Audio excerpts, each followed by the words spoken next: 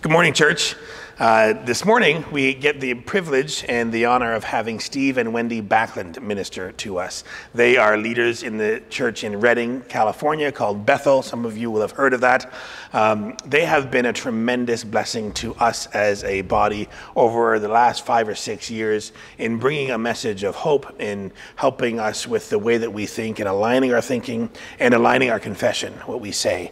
And so we've had the privilege of having them for a couple of sessions in the conference that we're doing right now, and this morning all of us get the opportunity to hear from them in all the churches on this Sunday morning. So I want to encourage you to open your hearts, open your minds, and let's welcome Steve and Wendy Backlund.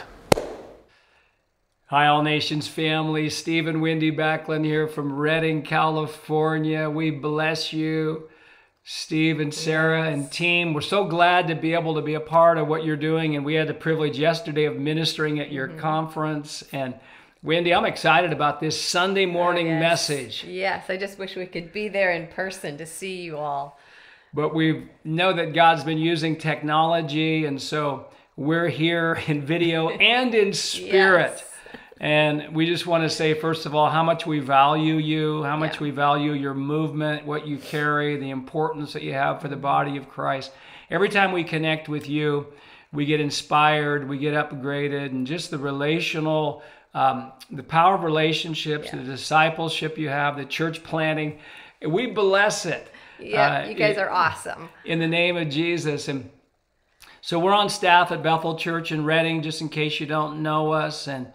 And we also have our own ministry, Igniting Hope Ministries, and we have a mandate to ignite hope. And because, Wendy, there's no hopeless circumstances. There's just people. Without hope. Without hope. And when people get true hope, circumstances cannot stay the same. That's right. It's a powerful force. And so we do want to talk about hope, and just obviously in this hour of challenge and opportunity, hope is so important, and we're going to talk about the importance of hope, how to get hope, and giving hope away. Anything before we get into that, Wendy, that you just want to say or share?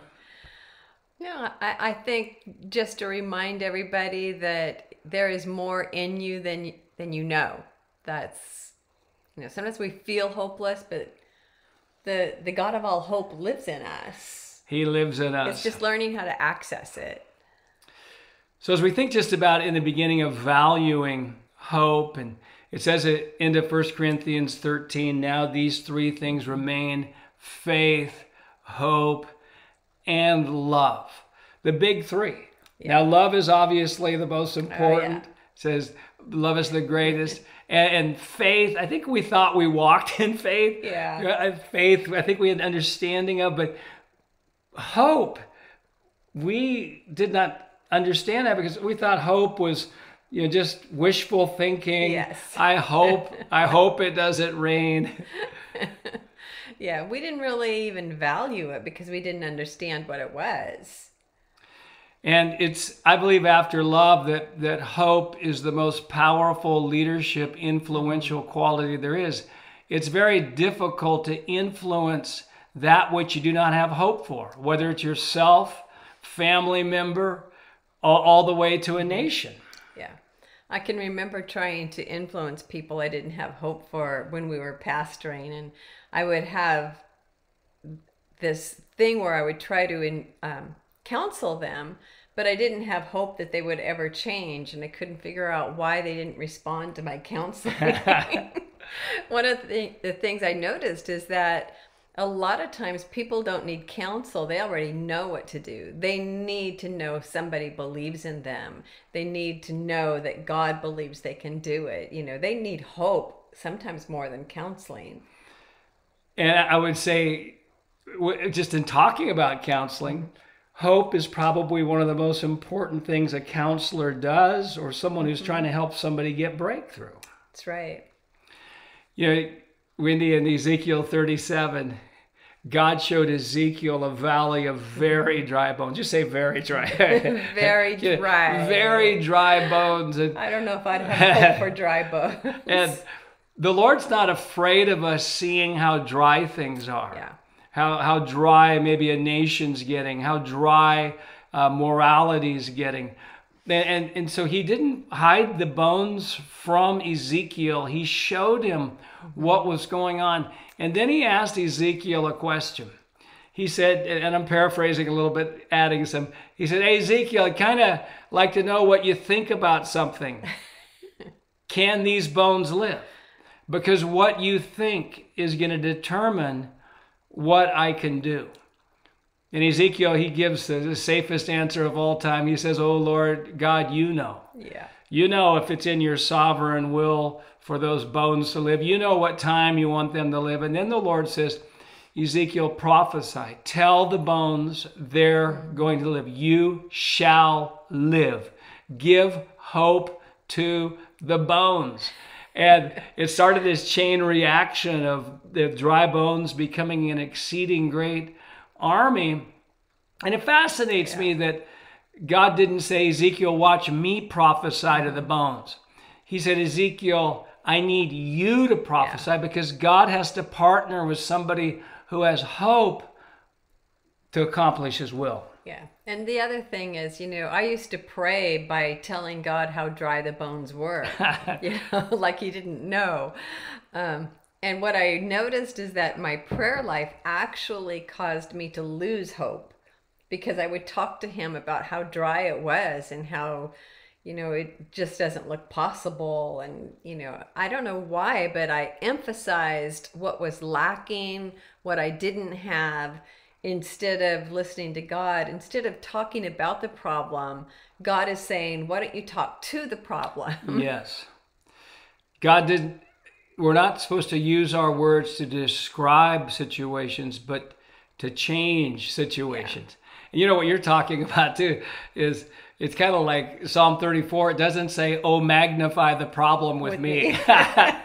It says, "Oh, magnify the Lord with me." Let's make the Lord bigger. Yeah. And so just the question is really never how dry the bones are. The question is whether someone has renewed their mind enough to believe the bones can live. And I'm going to do everything I can to help bones from getting dry, whether it's voting, praying, standing up for things, causes. But ultimately, it doesn't matter how dry the bones are. The matter is whether I've renewed my mind enough to believe the bones can live. Yeah, that's what renewing the mind is all about. If your renewing of your mind hasn't given you hope, then you haven't actually renewed your mind. That's true. That's why we can't trust any perspective that doesn't have hope attached to it. And we'll get to that in a moment. So this whole principle that our hope level determines our influence level, and he who has the most hope is the most influence, as we're talking about valuing hope. And I think it's important to just talk about the definition of hope. And one of my favorite definitions I've been sharing lately is that hope is the belief that the future will be better than the present, and I have the power to help make it so. Yeah. Let me say that again. Hope is the belief that the future will be better than the present, and I have the power to help make it so. And once we lose hope, then all forward movement stops, all improvement stops, because hope is tied to vision. And Proverbs 29 says, "Without a vision, the people perish." And so the more hope I have for the future, the more vision I'll have now. That's right. And one of the things that I like to, when you say that scripture about without a vision, the people perish, most people can only envision the past happening over and over again, where God seemingly didn't come through or you kept failing. But if that's all you can envision, that's all you'll have hope for. So if you really want to go forward, you need to see something that is beyond the natural. We have to see something that's never happened before. That's what faith is. Faith is visionary. It means you see something nobody else can see. And that's why when hope is part of dreaming. It's part of envisioning things better. It's really, it's the precursor to faith. That's right. A lot of people are afraid of that, though, because they think, well, what if I envision something that's not true? And I can remember saying that to God, and he said, you know, you've been doing that for 30 years. Why does it bother you now? Because I'd been envisioning negative things happening over and over, and none of them were true. 80% of it never came true, never happened. So, you know, we need to just begin to have more positive, faith-filled imaginings for our future. It really brings hope, and something happens in the atmosphere around us. We just get lit up with it, and it actually affects our whole life. Martin Luther King Jr. didn't say, I have a 5-point plan. He said, I have a dream. That's right. I have a dream. And great leaders are people of hope, because people tend to not want to follow hopeless leaders. They don't. When we were hopeless pastors, nobody was like, oh, we want what you have. You know, it wasn't until we actually began to get a bedrock of hope, not only for ourselves, but for other people and circumstances, that it began to open up our ministry. It did, and there's always been a reason why we shouldn't have radical hope for the future. Yeah. I remember when we first get saved, there was end time teachings and that things were only going to get worse on planet Earth. So we didn't have hope. We only had hope for eternal life, heaven, but we didn't have hope for here. Then we didn't have hope because of the Cold War. The Russians were going to nuke us. You know, so there's no You're future. giving away our age. Yeah, I'm sorry, Wendy. And then it was Y2K 2000. Then it's you know, the stock market crash 2008. Then it's terrorism. There's no future. And even right now, again, we're at a point where the enemy wants to say, don't have hope for the future, don't plan, don't invest. No matter what happens, God has something for us. God is not hopeless. He's not wringing his hands in heaven. Oh, well, this is so bad, I don't even know what to do. Yeah. I think, too, it's important to just share that hope isn't just a verbalization of I hope so, and because it's a belief system that has created hope. So we don't try to work up and say, okay, I'm a Christian, I have hope for this, I have hope for this. You actually change what you believe and hope springs up. You can't work hope up. It's a byproduct of what you believe.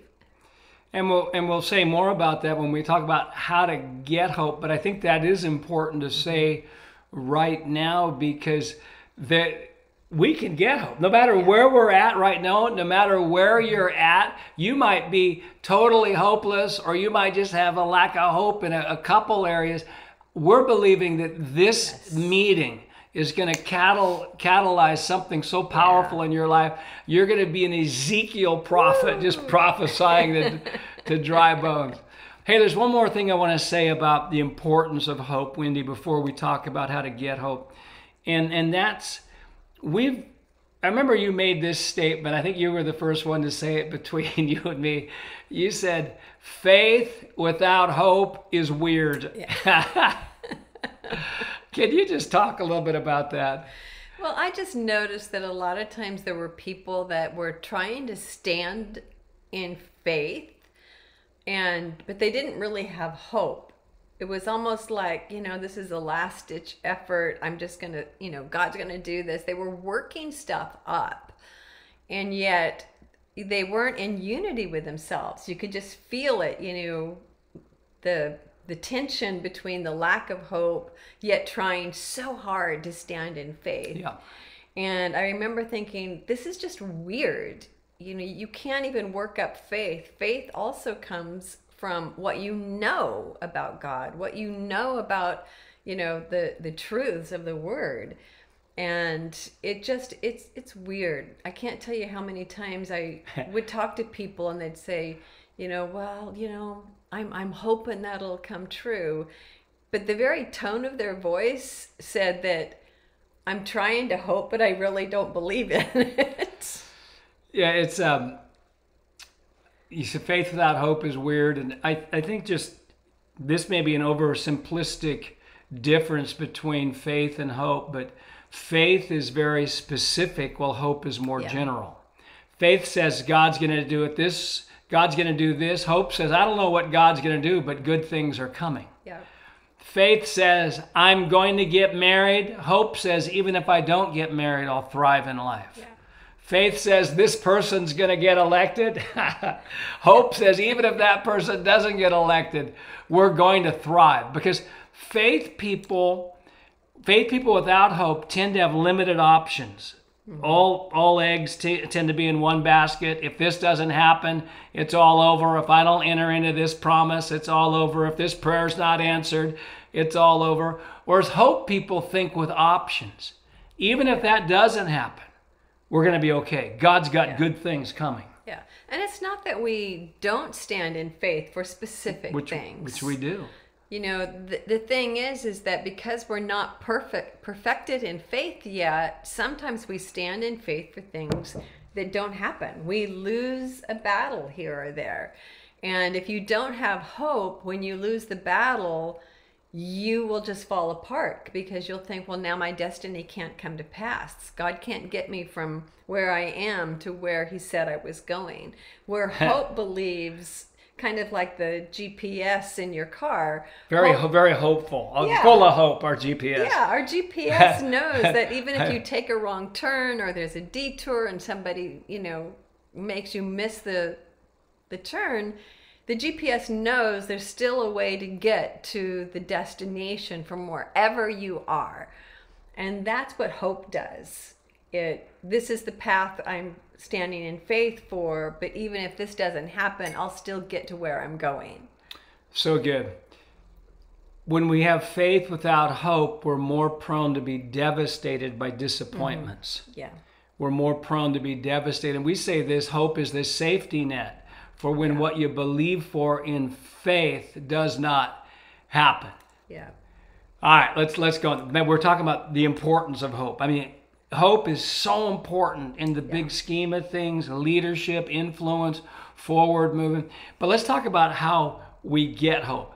And I've shared before with the All Nations family. I was reading a book in the 90s about Francis Frangipane. He said, every area of your life that doesn't glisten with hope means you're believing a lie, and that area is a stronghold of the devil in your life. Every area of your life doesn't glisten with hope means you're believing a lie, and that area is a stronghold of the devil in your life. And remember, I read that, closed the book, became instantly discouraged. I remember that. Because we didn't hardly have any area of hope. We didn't have hope for our finances, our church size. We had an old car. We felt hopeless about ourselves. Just if we could just get to average, we'd be okay. And I prayed, I said, okay, Lord, show me every lie that I'm believing. And I got the revelation almost everything I believed in my life was a lie, and I was pastoring a church. That's right. I had good doctrine. I had the basic good doctrine, Jesus is God, the authority of Scripture, etc. But I had bad beliefs. And many people have good doctrine, but bad beliefs that are about themselves, God, others, circumstances that are fueled from lies. It's where I don't have glistening hope. That's the real stronghold. Yeah, it is the real stronghold. Yeah, and the thing is you'll know whether you're believing lies or not by how much hope you have. And that really set us free because all of a sudden, the nature of deception is you don't know you're deceived. So we just discovered this tool to find out where we needed to upgrade our belief systems. And that was just the most powerful, life-changing thing that ever happened to us, I think. Well, what it did is it broke off the victim mindset.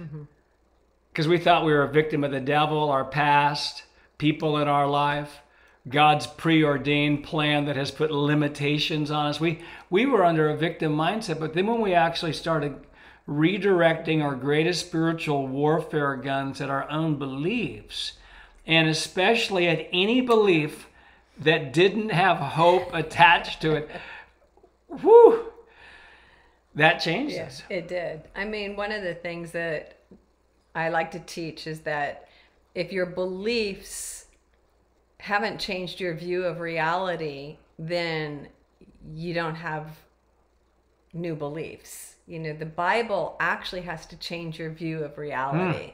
Wow. And that's how you know you actually believe the Bible. So we don't just read the Bible to get more information, No. to win Bible trivia contests. That's what I was doing. Yeah. So we can actually teach it. No, I love that. And hope is a life perspective. Hope is an overall optimistic attitude about the future based on the goodness and promises of God. Yeah. Now, Romans 15:13, as you well know, Wendy, is really my life verse. And it says this. It says now. I love that. Now? Right now. Now. When is now? Right now. Right now. This It's now. moment. Now. This moment where you're sitting. Yeah, now may the God of hope fill you. When? Now. In the sweet by and by. No. When things get better, when we're done with the coronavirus, that now I have the God of hope. No, it says now may the God of hope fill you with all joy and peace. Now I love this because Jesus said the truth will make you free, John 8:32. We first get free in our emotions, then we get free in our circumstances. And these are three emotional freedoms. Now may the God of hope fill you with all joy and peace. And then he tells us how. In believing. In believing. You start getting filled. Then he goes on to say that you may abound in hope by the power of the Holy Spirit. You get so much hope, you start abounding. You get the Tigger anointing. And that verse basically says this. Now may the God of hope fill you in believing. So the moment I start believing truth, going beyond just a mental assent, but attaching faith to it, I start getting filled by the God of hope. So I believe more truth, get filled more. Then it gets up to my eyes, and I actually see everything differently. I see me differently. I see you differently. Other people in my life, my nation. And so increasing hope is the evidence we're renewing our mind with truth and not lies. Decreasing hope is the evidence we're renewing our mind with lies and not truth. Yeah, so one of the things that I like to ask myself when I'm feeling hopeless about something, I don't want to make hopelessness the enemy. I want to make my belief systems the enemy. So I don't try, if we have a circumstance that we're trying to deal with in our home, I'm not trying to force myself to be hopeful about it. I'm asking myself, what do I need to believe to have hope for this? Yeah. And usually it comes into making my God bigger than my problem. It's believing in the supernatural, because a lot of times we're hopeless because we are depending on only the natural circumstances and we can't see a natural way for it to be solved. Yep. And so hope comes from actually believing that we are partnering with a supernatural God. And that's where we have to base our faith and our hope. We have to believe so strongly in a big, loving God who acts on our behalf that it changes everything. It's so good. And I love how you put there, it's the supernatural. God hasn't called us to be realistic. He's called us to be supernatural. Yeah. God's not saying deny the facts of what's going on, believe in truths higher than the facts. That's right. And like the dry bones that you mentioned earlier. The facts are these bones don't even have muscle or skin or life in them. And if we focus on that, we'll never have hope for the bones. But if we believe that the same God, the same Spirit that raised Christ from the dead dwells in us, then we can have faith for dry bones. And even right now, I mean, there's things screaming at us that, wow, there's uncertainties for the future. But it is the supernatural. Our future is as bright as the promises of God. Our future is as bright as the promises of God. Where it says in Hebrews 10:23, now let us hold fast the confession of our hope without wavering. I mean, that's a lot of hope talk. It is. Hold fast the confession of hope and do it without wavering. And then it tells us why. For he who promised is faithful. We're not into positive thinking. We're into biblical optimism. That's right. And the reason we talk hope is because we believe he is faithful. And we want to say this, he is faithful. He is. It is, as we talk about hope, and that our hope level is the indicator of whether we're believing truth or lies. But hope is risky business because our strongholds in our mind hate hope. And it's, when I hear about hope, and even what you were sharing earlier, the question, what do I need to believe to have hope in this area? I remember you've asked me that question at different times. I've asked you that question because all of us have at least one situation in our life that's screaming at us, this really is hopeless. There are no solutions. And, we'll find ourselves coming underneath things. But we ask that question, what do I need to believe to have hope? That is such a powerful question. Yeah. And it's not just getting the answer. We actually have to take that answer and work on believing it. Because it's one thing to have a mental agreement. It's another thing to have a subconscious belief system because we're not driven by our conscious belief systems. I read somewhere that we're for most of the day, probably 80% of the day, you're being driven by subconscious belief systems, and only like 10% of the time are you actually being driven by what you consciously believe.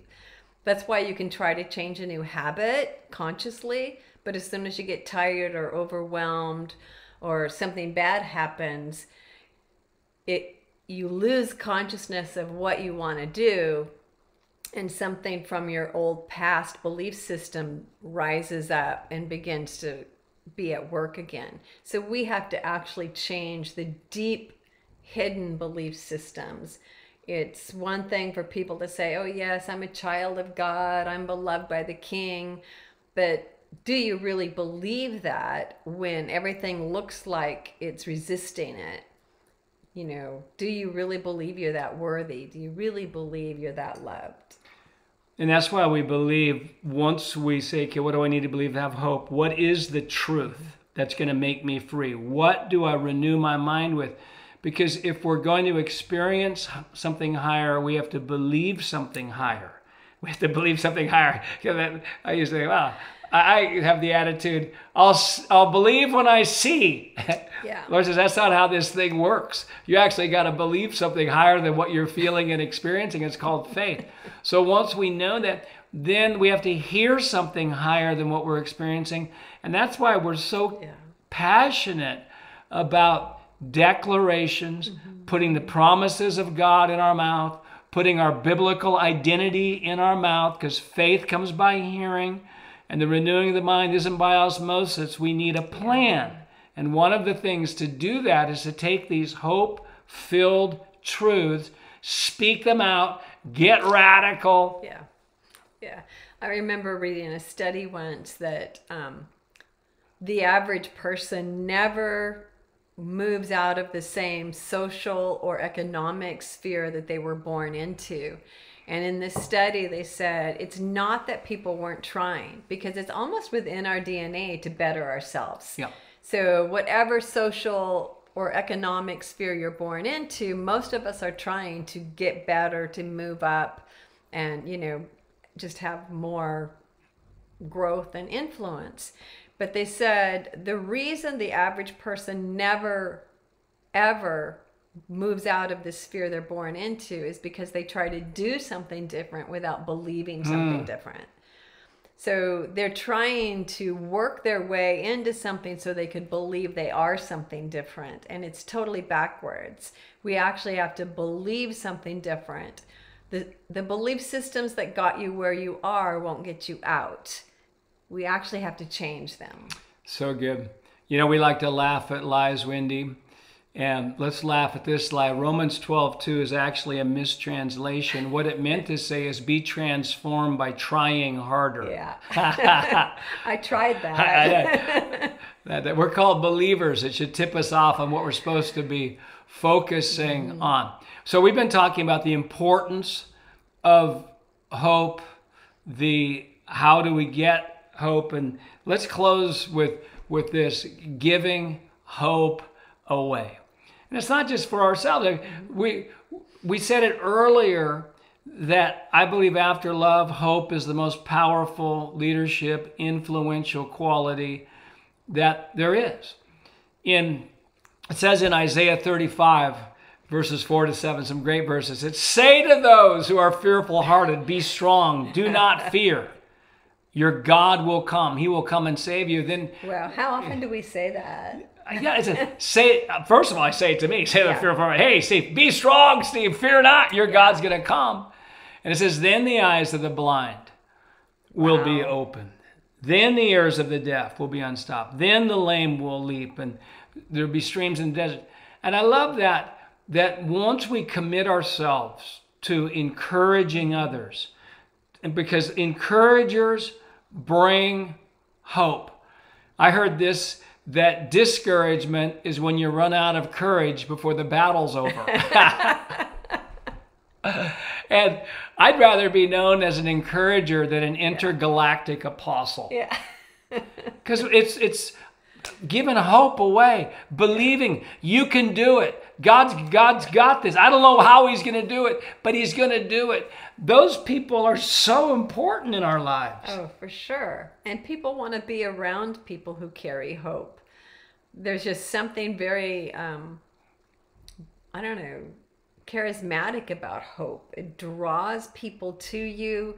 And I really believe that when we were pastoring, we had hope for people that nobody else had hope for. And one of the things that it wasn't that we were looking for this, but it created a really loyal group of people, because when people believe in you, you're loyal to them. There's just something about it. You're less apt to attack because you're drawing from that strength of hope that someone has for you. So it's so powerful on so many levels, but you can't fake it. No, it started because out of the abundance of the heart, the mouth speaks. And so our belief systems, again, it comes back to belief, because whether I'm battling hopelessness in my own life, okay, if I am, that's under the influence of a lie. If I'm looking at somebody else that I don't have hope for them, then my belief system is under the influence of a lie, because God has hope for them. He does. Now I may not like them, they may have done something, but ultimately there's hope. And just this releasing hope, giving hope. I was just hearing this, and that there's people who are watching, and God is giving you, or has already given you, a supernatural strategy for how to give hope away and how to encourage people at a higher level. I remember in March when the coronavirus just started, I was listening to a podcast from a business owner who said every day he felt like he was supposed to get on every day and just encourage people at 8 a.m. Something clicked. I said, I'm going to do that. And I've done pretty much all the way from March to the end of August. I did pretty much every day, at least one Facebook Live, just encouraging people. By the way, you can find us on Facebook Live, ignitinghope.com. I do podcasts, all kinds of things. But I found this out, that as I give encouragement away, as I give hope away, you know what happens to me? You get encouraged. I get encouraged. Man, it's like I start talking about it, and then the lies that I'm tempted to believe seem less real. So it isn't the reason I'm doing it. I want to help people, but there's a benefit in us just becoming the biggest encourager that we know. Yeah, I just feel specifically for those watching today, I feel like God wants you to know that there is hope for you. I'm just sensing there's some people who feel hopeless about themselves, that it's like you go forward a few steps and then you fall back 3 more. And God is saying that there is something within you. There is a champion within you called Jesus. The Holy Spirit is powerful within you. And do not use your past to determine your future. Use who lives in you to determine your future. There is hope for you. There is a strength in you that's just waiting for you to grab hold of it and to believe it's in there.